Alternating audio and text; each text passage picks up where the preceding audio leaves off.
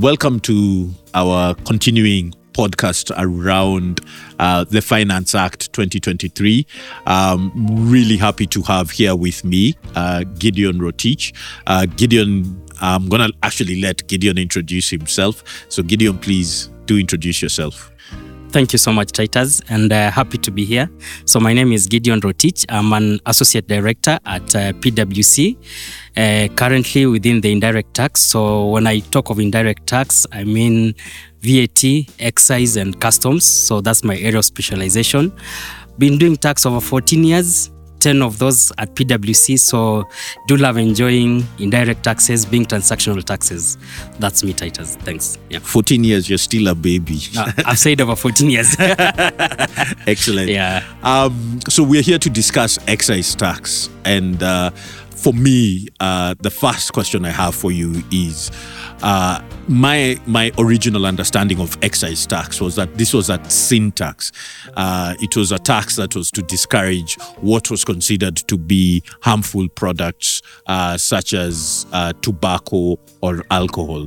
But nowadays, we seem to find excise tax being applied to nearly anything and everything. Does that original idea still hold?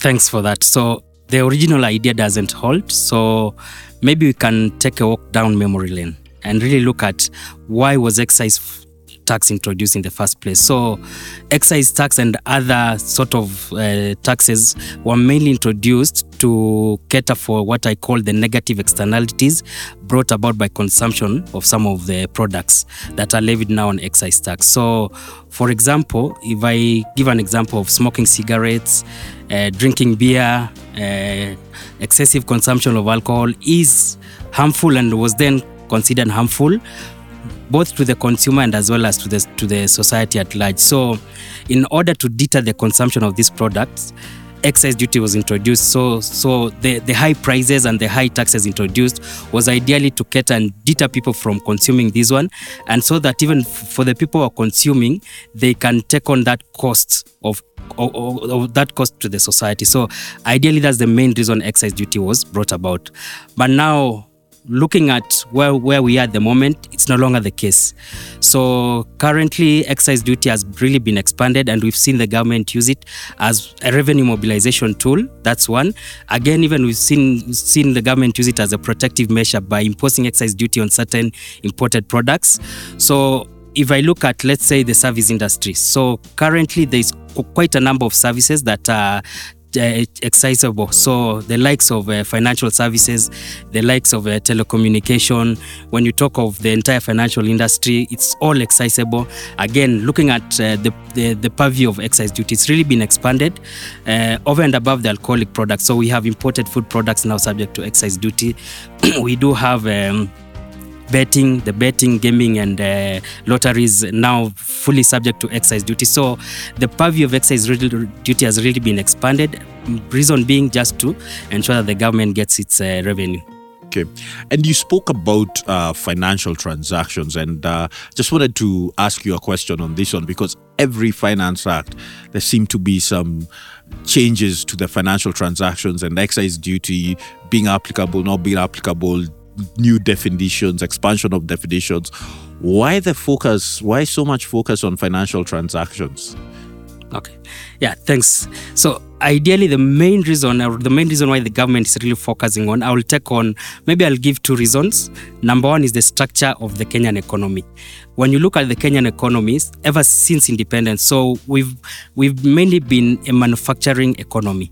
But over the past few years, we've changed and we are now a service-oriented economy.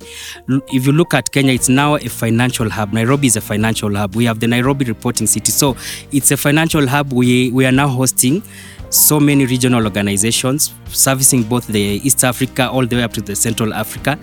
So that's number one. So when you look at the service industry, it's really expanded, and I believe that's one of the reasons the government thought it fit that yes, we can expand the purview of excise duty through the financial services.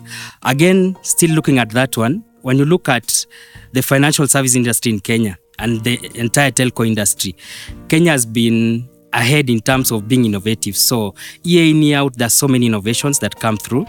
So I believe the innovation, innovativeness of the Kenyan people, the structure of the economy now moving from manufacturing back to now to service oriented, I believe that's what has given the policymakers the go ahead to really try and pursue excise duty from that front. Yeah. Okay. Yeah. And any changes in this Finance Act on excise duties for financial transactions? Yeah. There are quite a number of changes. Yeah, maybe one I will just say one that is really refreshing is a reduction of excise duty. So we've seen a reduction of excise duty from 20% to 15% on fees charged for money transfer services by banks and financial institutions. So this is really a very, very good move. Ideally, when you reduce from 20% to 15%, I believe that every other citizen should notice in terms of the reduction of the fees that are being charged. And I believe this one is just from a financial inclusiveness. The government is really trying to ensure that most of the citizens or all the citizens are part of the economy, and as part of the financial inclusiveness, there was that need to reduce the excise duty on mobile money transfer. Then the other one again that is really welcome was on internet and data services. Again, there was a reduction from 20% to 15%. So mobile data should now be reduced. So ideally, what that means is it gives most Kenyans the accessibility to internet. When you can access the internet, you open up, you can do so many other things. So again, and as part of the government's digitization agenda, I think that was a very good move in terms of reducing the excise duty. Okay. Yeah. And do you think these reductions in rates will hold? In that sense, we're not going to see in the next Finance Act, the rates going back up? We've seen quite a number of changes, as you had mentioned. Yeah, so these rates started at 10%, 12%, 15%, 20%. So even in the same act, there was a slight increase from 12% to 15% on fees charged by mobile companies.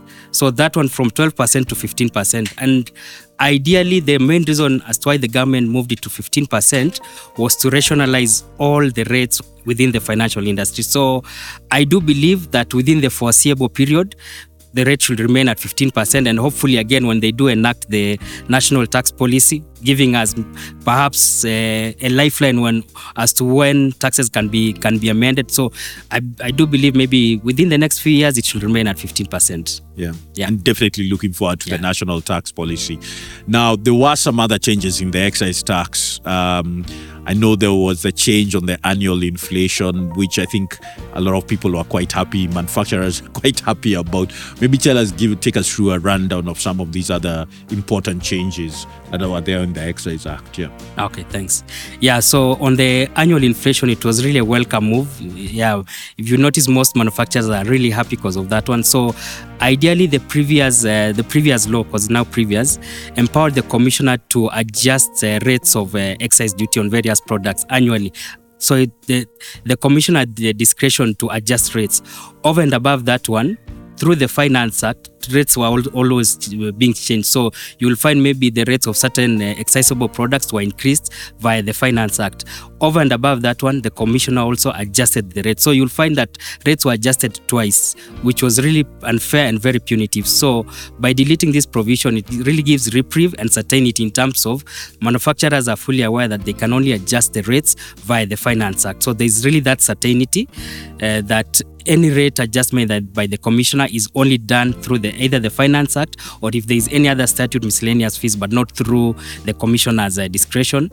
Then the other advantage again is that when it goes through the entire Finance Act, it goes through the entire public participation, goes through the entire parliamentary process. And like currently, when the commissioner will just publish the rates in the legal gazette notice. Okay, excellent. And we will continue to see, I'm guessing, excise tax being an important catch-all tax. Is that your expectation, that excise tax will continue being that sort of catch-all tax that is then being applied to any and every sort of business? Is that our expectation? Like if you were to look forward into Finance Act 2024?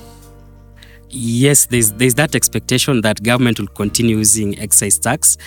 like the financial industry that I talked about. So when you look at VAT, most of the financial services are exempt from VAT. But now coming to excise, they're now chargeable to excise. So looking at, I believe the government is trying to balance. If you're not getting revenue through VAT, get it through excise. So I believe if there is any product perhaps that is not really vatable, you might see it being brought into the purview of excise duty. Yeah. There's nowhere to hide. There's nowhere to hide. Everybody has to pay. Excellent. Gideon, this has been a really interesting discussion. Again, just clarifying to me a couple of things. So looking forward to seeing you again. I hope you'll come back and talk to us more on indirect taxes. Happy to be back to the city. Okay. Thank you. Thank you.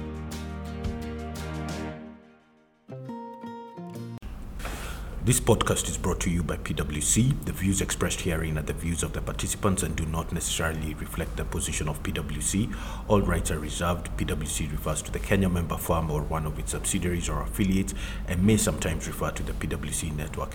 Each member firm is a separate legal entity. Please see the PwC website for further details.